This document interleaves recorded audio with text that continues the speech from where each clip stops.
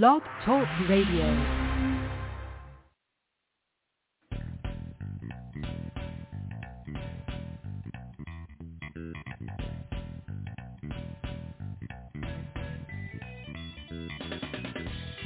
Welcome to the Football Garbage Time NFL Podcast. My name is Hakun Wong, and with me today is my co-host, the godfather of Football Garbage Time and former editor-in-chief of Football Extra Points. It's Scott King. How you doing, Scott? I'm doing pretty good. Exciting day in football for March. I know. And it's kind of funny because we had planned to do all this other content, and we had to shift on the fly because more happened today with regards to the NFL than probably, excluding the Combine, the last 3 weeks. I mean, it's just it was a lot of news, right, all in the last 24-hour period. So there's a lot of stuff to talk about. I'm excited. This is exciting stuff, and I'm really excited about this next season. But we got so long to wait for that, and we got that pesky draft in between the two. So let's just get at it. And we got to talk about Rodgers. We're going to talk about Russell Wilson. We're going to talk about Calvin Ridley. We'll talk about our NFL Combine standouts, those who just kind of stood out to us and improved their draft stock, and we'll talk about franchise tags. Oh my gosh, there's so much content. Let's just get rolling.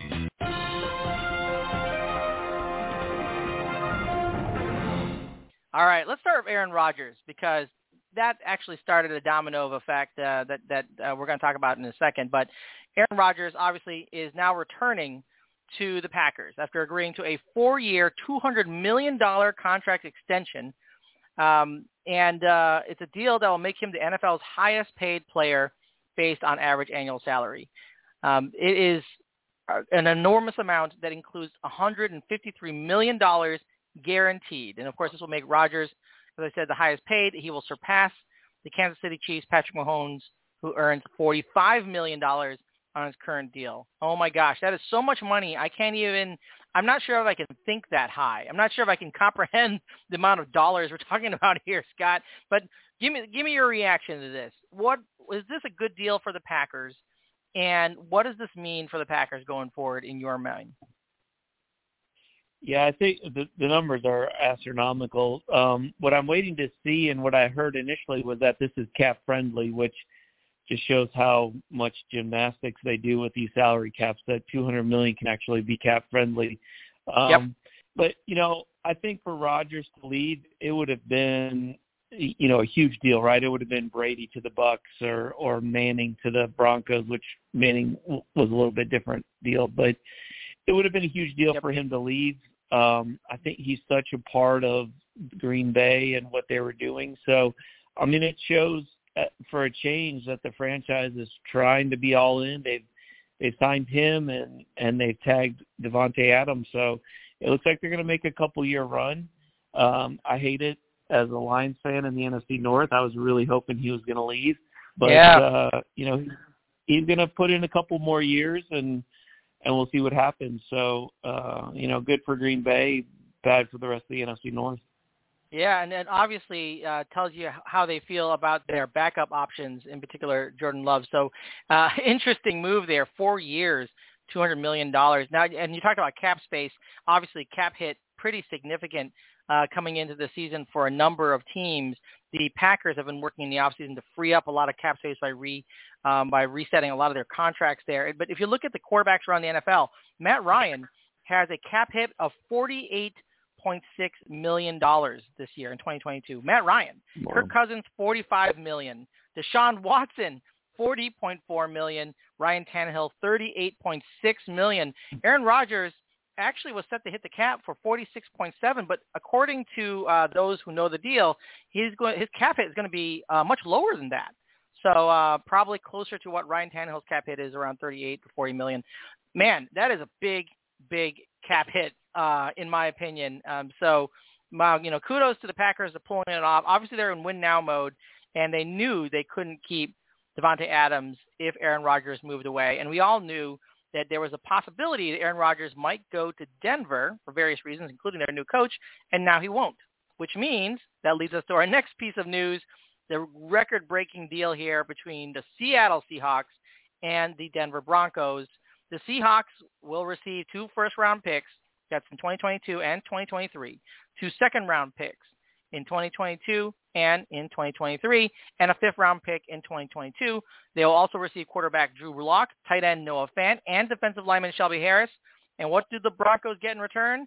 They get their answer at quarterback, Russell Wilson, along with a fourth-round pick next season.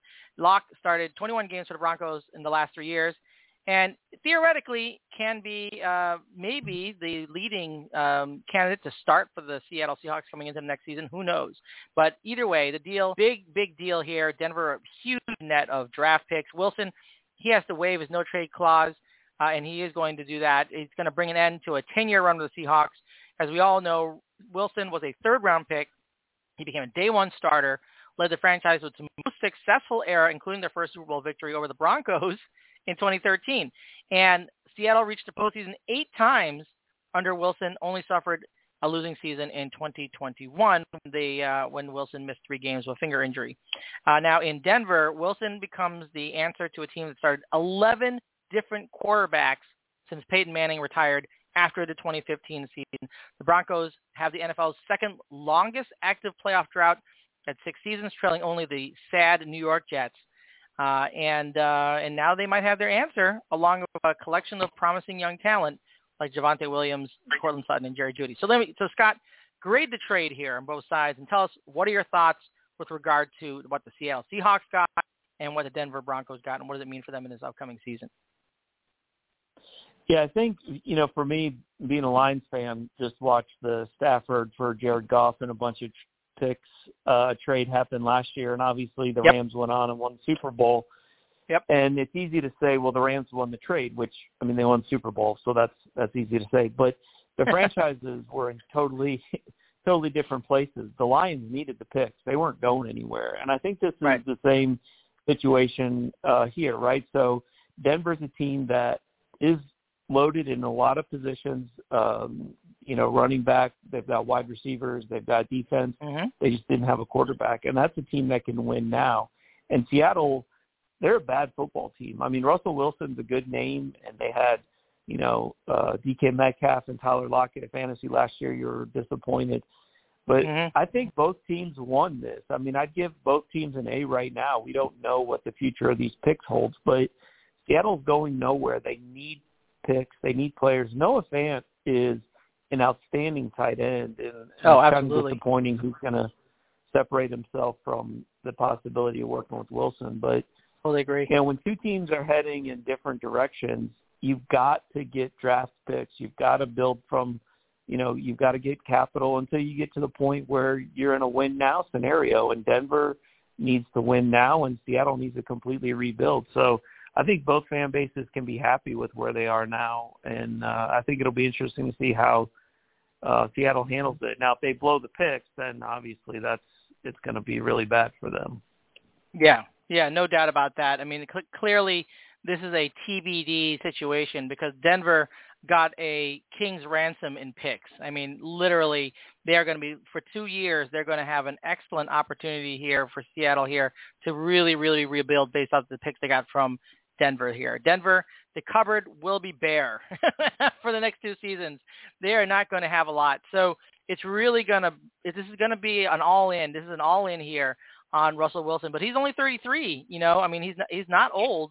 He has plenty of years left for him to play, and it's a big get for them. I think that it really does mean that they are ready to make a run at it, and they are committed over the next several years to do so. And we all thought that Jerry Jeudy had talent. We all thought that Cortland Sutton had talent. We all thought that Javonte Williams had talent. Unfortunately, I agree with you. I also thought that Noah Fant had amazing talent there, and I would have loved to see him play with Russell Wilson until I saw that he was part of the trade. And I said, wow, gee, that's really a big asset. That's the only asset there I do not agree with giving up. I'd rather give up another pick than give up Noah Fant at this point. But that being said, it's clear that the Seattle Seahawks want to build on something, I suppose. So there you go with that. I like the trade as well. I think it's a win. And you look back with what you were talking about, Detroit Lions and the Los Angeles Rams. I agree. Both teams won that trade because you need to be, if you're going to rebuild, you rebuild. And the one major difference, I think, is that Matt Stafford really wasn't given a real opportunity to win in Detroit. I think Seattle gave it a half-hearted effort and they just started sliding. And I don't know if it was just bad drafting or just no commitment to Russell Wilson. He was unhappy for like 3 off seasons in a row, and they did nothing to really help him with that. They were putting his career at risk by not giving him protection on the offensive line. So I really think this is a great trade. Very interesting to see what the Broncos will do coming up. The thing that hurts me about all this stuff is that, like you said earlier, Rodgers stays in Green Bay, which stinks for us in the NFC North. I'm being a Bears fan, and of course, I was kind of hoping maybe Russell Wilson, maybe he decided to come and become a Bear or something. Who knows? But that's obviously done. He's going to be in Denver. All right, so that is it with regard to the big news. But there is other news to talk about here. So let's go ahead and hit the boxing bell on that one and move on to our next topic, and that is Calvin Ridley, because this one's a little interesting to me, and I know you have some real significant thoughts on this one, Scott, so can't wait to hear them because I know you're going to sound off. But the NFL determined that in late November 2021, while Calvin Ridley was away from the Atlanta Falcons on a non-football injury, which everyone is aware of, Ridley placed a multi-leg parlay bet, or several multi-leg parlay bets, including 3, 5, and 8 games, that included the Falcons to win for a total of $1,500. The investigation determined that there was no involvement of any team, players, or coaches, and that the bets were placed via mobile device out of state, apparently on FanDuel, though I'm not 100% sure about that. Commissioner Goodell wrote to the public and then wrote to Ridley specifically and to the Falcons and indicated that he thought that this impacted the reputation of the league and the integrity of the game, and this is a quote from his letter, "For decades, gambling on NFL games has been considered among the most significant violations of league policy, warranting the most substantial sanction. In your case, I acknowledge and commend you for promptly reporting for an interview and admitting your actions." And he notes that Ridley may petition for reinstatement on or after February 15th, 2023, meaning that he gets a 1-year suspension for the betting on essentially the Falcons. So give me your thoughts here on this, Scott. I mean, I know that you feel pretty strongly about this, but Calvin Ridley placing the multi-leg parlays, $1,500 total bet, risked and lost $10 million. Bad bet there for Ridley. What do you think? Yeah, and I'll say at the beginning that, look, this is a rule. He broke the rule. I get that. But I have a humongous problem with the NFL signing deals with FanDuel, DraftKings, BetMGM, all of these sports books now that online sports gambling is becoming, more widespread across the country, running ads consistently across games, pushing gambling at every turn and cashing in to the tune of probably hundreds of millions of dollars in extra revenue. And then you've got a player who's not even playing, runs a couple of, parlays on a FanDuel app probably when he's at home at Thanksgiving. And you're going to suspend the guy for a year when you've got players like violence issues that might get a couple of games. You've got PED use that'll get you a couple games. And this guy's using a NFL-sanctioned exclusive partner app and bets a couple games. And from what I understand, FanDuel may have been the one that reported him, or whoever the service was. The NFL, I read, made a deal or asked that these companies like monitor players. It's all really, really hypocritical to me that the NFL will take every nickel they can get from these sites and from the fans. And yet here's a guy who, okay, he broke a rule, made a couple of bets, but they're going to hang him out there for a year. I have a huge problem with it. Yeah. The thing that gets me on this is the fact that he was, not with the team. It's not like he could have influenced the results of this game in any way other than as much as you and I can influence the game, right? Maybe he could be cheering from his TV and his couch, but he's not on the field doing anything. So that's the thing that kind of gets me for that. And you mentioned this, the suspensions, major NFL suspensions. So just as a reminder, Ray Rice, he got a 2-game suspension for beating his fiancée. Adrian Peterson got a 6-game suspension for felony child abuse. Greg Hardy got a 10-game suspension reduced to 4 for beating his girlfriend. Ezekiel Elliott got 6-game suspension for hitting women generally. Calvin Ridley, 17 games for using FanDuel. Josh Gordon, by the way, 6 seasons for smoking weed. So clearly some disproportionate punishment there, perhaps being held down by the suspension. Let me give you one. I got to say this because I read this and I saw this recently. Greg Hardy obviously went to the UFC after he left the NFL. Had a promising career, did this. It was a complete bonehead idiot. He totally deserved being suspended and not getting another opportunity in the NFL for what he did. He went to the UFC and he failed miserably. I don't know if you saw this. Last weekend he had his last fight on his contract and got absolutely demolished by TKO in the first round. Did you see any of that? It was just like embarrassingly bad. It was embarrassingly bad. No, I missed that. Well, you probably, if you do the search on Twitter, I'm sure you can find some. It's a very short fight. So, if you thought that Greg Hardy deserved it, well, if you can go ahead and check that out, it's kind of fun. The one thing I really regret, though, is that before the Super Bowl in New York, Greg Hardy was signing autographs, and I actually waited in line for 2 hours to get his autograph because I thought he was a great player. No. I thought he was fantastic. And, of course, it was right after that this came out, and I'm like, gosh darn it. Of course, now I got to pitch this because I can't. What an idiot. And so I'm not saying this simply because I was angry because I waited out in the cold for 2.5 hours for his autograph, but he is also not a great person. So that too. Anyway, that being said, I think the one thing that gets me is that he was away from the team.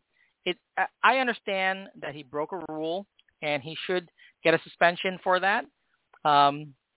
But 17 games seems excessive, particularly because he had no way of impacting what was happening on the field. And, I understand if he was on the field playing and he had bet on the Falcons, that's a totally different story. But he's already away. He has no non-contact injury. He's the mental health break.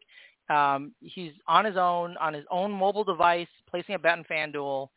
I mean, really? 17 games? I suspect this is going to get reduced. What do you think? I'm a feeling that this is going to get reduced. It might be. I think the questions that have come up. I will say one thing though. This falls under the what is it, like the stupid test? It's like we all have phones now. He didn't have a buddy who's like, hey man, here's $1,500. Throw these bets down for me. Like, come on, we're not dealing at a time when you have to like physically go to the casino or go to the bookie at the back of some restaurant, right? You just download an app and you go. I mean, I'll follow around NFL players and place bets for them for 10% all day long.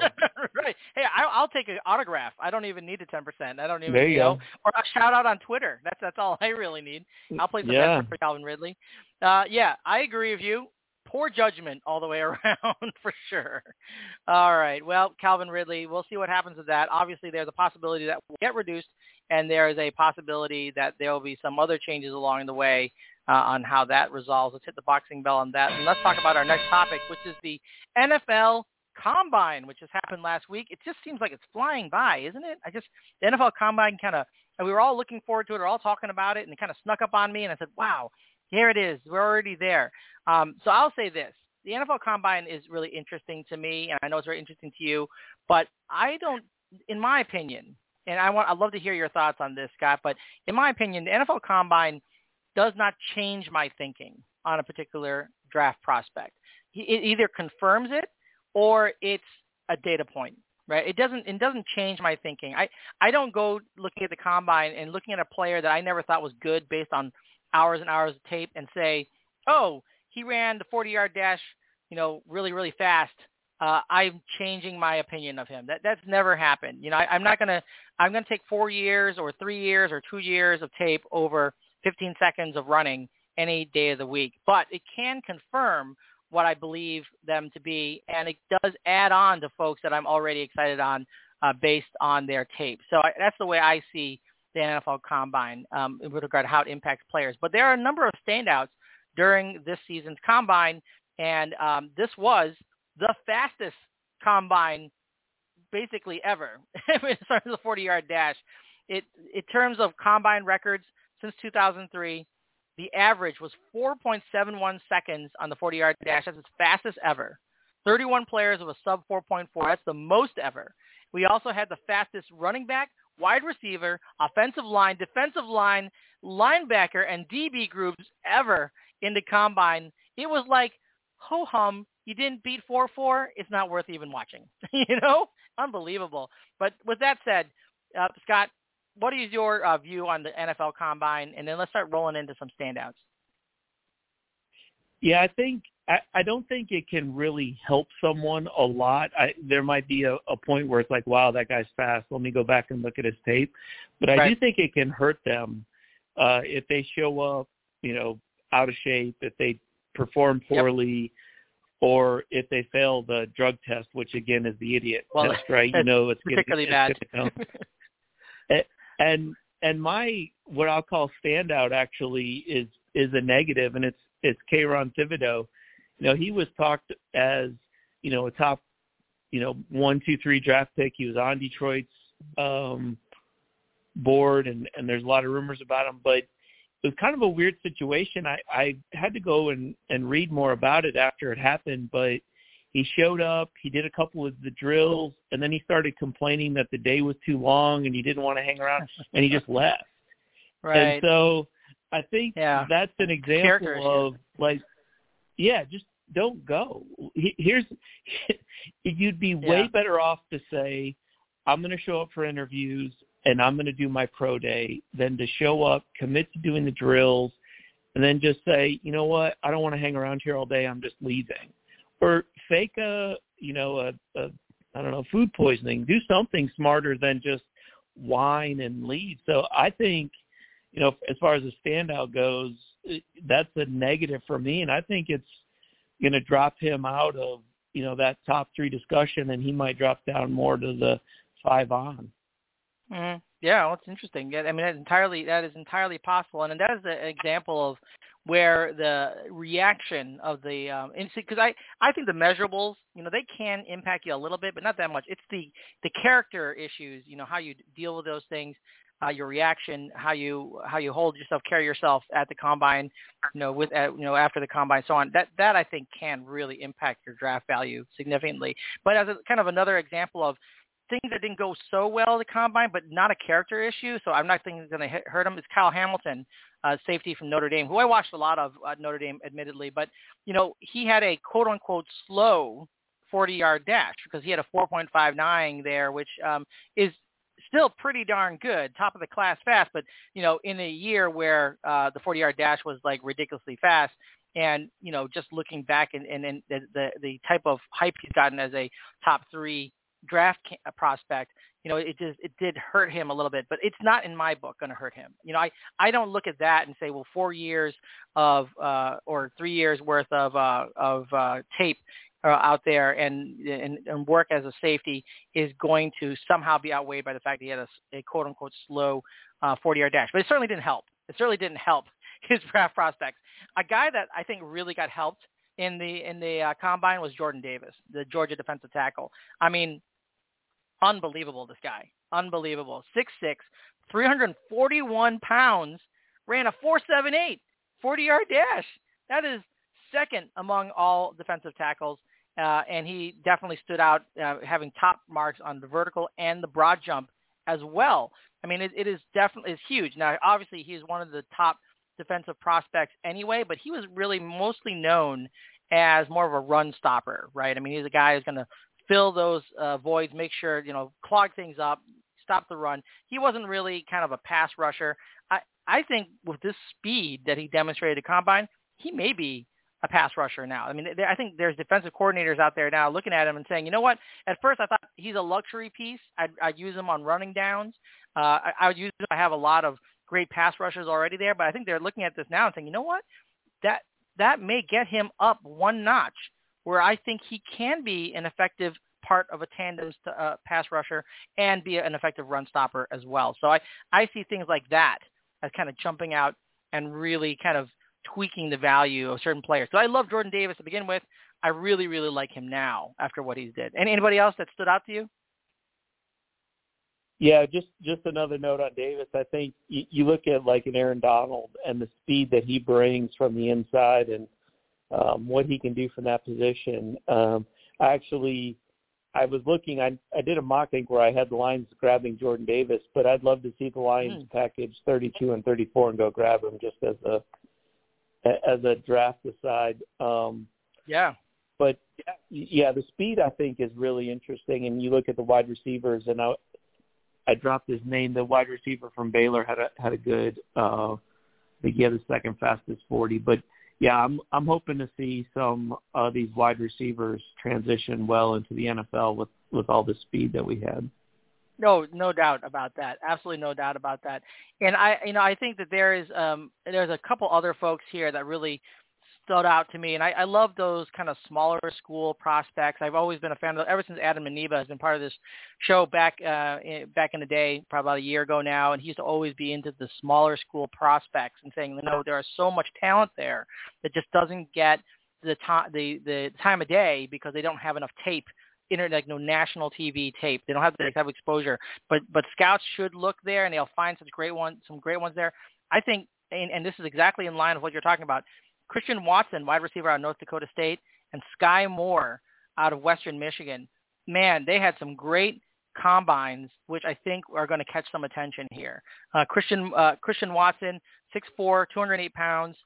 He just crushed the workout, posted a 4.36 40-yard dash, 38.5-inch vertical jump, 11.4 broad jump, and they put him basically at the top of the top of the top. The combination of size and that explosiveness, I think he is going to move from his way up into the top 2 rounds, if not even earlier in the second round, just based on that. I think that's a great prospect right there. Sky Moore, another one, just got a massive boost from his performance at the combine, a 4.41 40-yard dash. And lots of on-field reps. His pass-catching drills got great reviews. He has the largest hands in the class, even though he's just 5'10", and he's just fast. So I love Sky Moore. He's actually been very vocal about wanting to get drafted by the Steelers. I can imagine that he'd be a immediate fan favorite if the Steelers went and got him. So another guy that I think has really did a lot to improve his draft stock there. All right. So with that said, let's go ahead and hit the boxing bell on this and move on to our last topic of the day, and that's the franchise tag, because boy, oh boy, we got a bunch of franchise tags that came in today by the deadline, and here they are. And unsurprisingly, Devontae Adams of the Green Bay Packers tagged at $18.4 million. Chris Godwin of the Tampa Bay Buccaneers tagged at $18.4 million as well. David Njoku, Mike Gesicki, Dalton Schultz, 3 tight ends, Browns, Dolphins, Cowboys, all tagged at $10.9 million. And Orlando Brown, the Kansas City Chiefs, offensive tackle, and Cam Robinson, Jacksonville Jaguars, offensive tackle, both tagged at $16.6 million. And then Jesse Bates, the third safety from the Cincinnati Bengals, tagged at $12.9 million. So there are the tags. I don't think we're surprised by most of that. And, of course, Devontae Adams makes total sense once they finally got Aaron Rodgers on board. So what are your thoughts about all those tags? Any of those jump out at you as good, bad, ugly, or otherwise? Yeah, I think the tags in general, and I don't know if you said Godwin, but the wide receivers, I was so excited to see maybe some of these guys sneak through for the Lions selfishly to grab a wide receiver, and they just got wiped out by the tags. Allen Robinson's still floating around out there. Yes, he is. But, I was going to mention that. I know. Yep.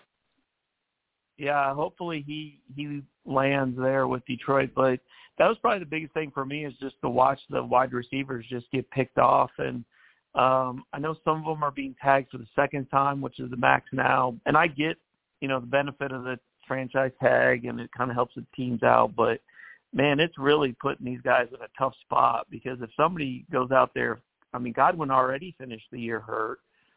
And now they've tagged him again, so he's missed free agency again. He's probably working on, I don't know what contract is, but a nothing deal. So that was really my takeaway, just disappointment for the wide receivers that just got completely wiped out by the franchise tags. Well, the tight ends, too. I was surprised by David Njoku. I was surprised by that a little bit. And Mike Gesicki really had a great season. He's definitely coming on. But, who knows what's going to happen there in Miami. There's obviously a regime change there. So I was surprised by Schultz getting tagged. 3 tight ends getting tagged at $10.9 million. That was surprising to me. in particular. But yeah, obviously bad news for those of you looking to land Devontae Adams. At least he's obviously not going anywhere now that Aaron Rodgers is going back to the Packers. So there's a bunch of folks who didn't get tagged, who people thought might get tagged. Wide receiver Allen Robinson of the Bears being on the top of the list. There was offensive tackle Teron Armstead of the Saints, defensive end Emmanuel Ogbah of the Dolphins, two outside linebackers, Harold Landry of the Titans, Chandler Jones of the Cardinals, of course, J.C. Jackson and Carlton Davis, two cornerbacks, one of the Patriots and the other of the Bucks, Tyrann Mathieu and Marcus Williams, two safeties there, one of the Chiefs, one of the Saints. All those did not get tagged. A little bit surprisingly, I guess. Allen Robinson, I didn't expect to get tagged, so I'm not as surprised about that. I love him. I wish they didn't misuse him in Chicago. I think he's destined to go elsewhere. What are your thoughts on the remainder of those guys? Any of those should have been tagged in your opinion? I'm assuming you're going to say Allen Robinson no, because you're hoping he's going to land in Detroit. Yeah, for sure, Allen Robinson no. I hope he's my number one target for Detroit this offseason, so I'll have to get Holmes on the line and talk to him about it. You know, I think Tyrann Mathieu's interesting. He said he wanted to test free agency, but is happy to head back to a winning team, Kansas City. The Chiefs, yeah, somebody that can win. You know, OBJ's floating around out there, but he knew they weren't going to waste it. So I think it's interesting to see, you know, maybe there's some deals talked about in the background that says, hey, you know, if you don't find something or give us last right to give you an offer. But I think it's really going to be interesting to see how things go. You know, you look at this list of guys that are still out there. I mean, Gronk hasn't announced his retirement. He's officially a free agent. You know, where does he land in Buffalo? Or it's exciting to have something exciting in football in March to bridge the gap. I agree. Get us through the offseason. And there are lots of free agents out there, and that we can be sure that we're going to see a lot more movement on free agency as we get closer to the draft, because a lot of these teams are going to start looking for draft capital, and they're going to start thinking about, well, can I build this team through the draft and what I have on my roster, or do I need to get some of these free agents to fill some of the gaps there? So exciting times, folks. 2 more months, not quite 2 full months, but almost just about 2 months, and then we're going to get to that draft, and we'll see how it all shakes out. And that brings us to the end of the show. Let's get the air horn on the show. Scott, thanks for joining us again today. Always great to have you on the show. Give us your social media so people can follow you. Yeah, follow me on NFL Fantasy _more. Lots of football talk, doing some NBA parlays right now that I'm doing okay with. Some crazy parlays. Obviously, Calvin Ridley should have spoke to you first before placing those bets. Judging from the 17 and 18 leg parlays you've been hitting, clearly Calvin Ridley not doing his research. That's my takeaway on this. That's my takeaway on whatever he was thinking. So yeah, good stuff there. Everybody, give Scott a follow. Lots of great stuff there, and obviously he gets you some betting advice as well. And you can find me on Twitter at FB Garbage Time and on Facebook on the Football Garbage Time page. As usual, thank you for wasting time with us, and until next time, enjoy your NFL week.